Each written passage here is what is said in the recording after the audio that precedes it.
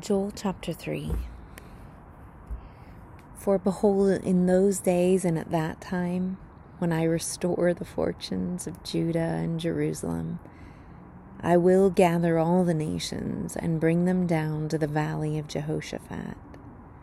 Then I will enter into judgment with them there on behalf of my people and my inheritance, Israel, whom they have scattered among the nations and have divided up my land. They've also cast lots for my people, traded a boy for a prostitute, and sold a girl for wine so that they may drink. Moreover, what are you to me, Tyre, Sidon, and all the regions of Philistia? Are you repaying me with retribution? But if you are showing me retribution, swiftly and speedily I will return your retribution on your head. Since you've taken my silver and my gold, brought my precious treasures to your temples, and sold the sons of Judah and Jerusalem to the Greeks in order to remove them far from their territory.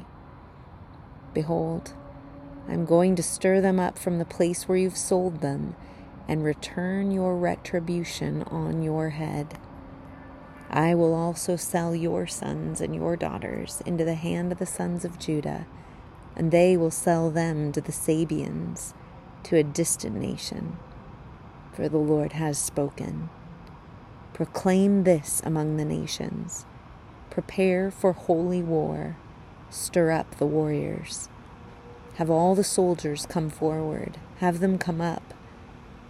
Beat your plowshares into swords, and your pruning hooks into spears. Let the weak man say, I am a warrior.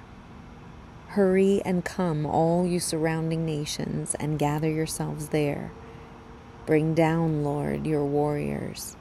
Let the nations be awakened and come up to the valley of Jehoshaphat, for there I will sit to judge all the surrounding nations.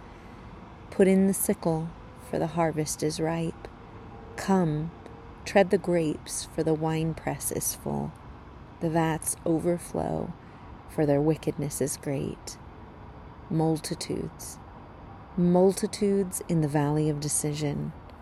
For the day of the Lord is near in the valley of decision.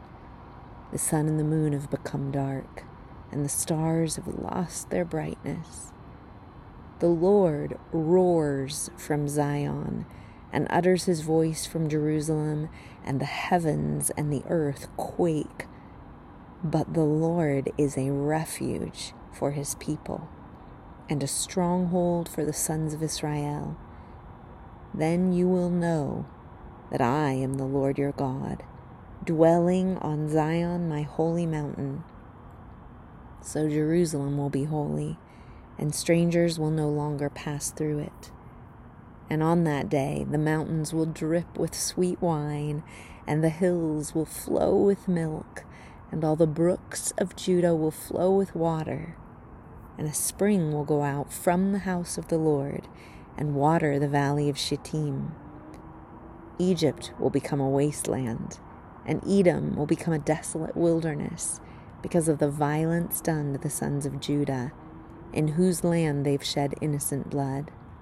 But Judah will be inhabited forever, and Jerusalem for all generations. And I will avenge their blood which I have not avenged, for the Lord dwells in Zion.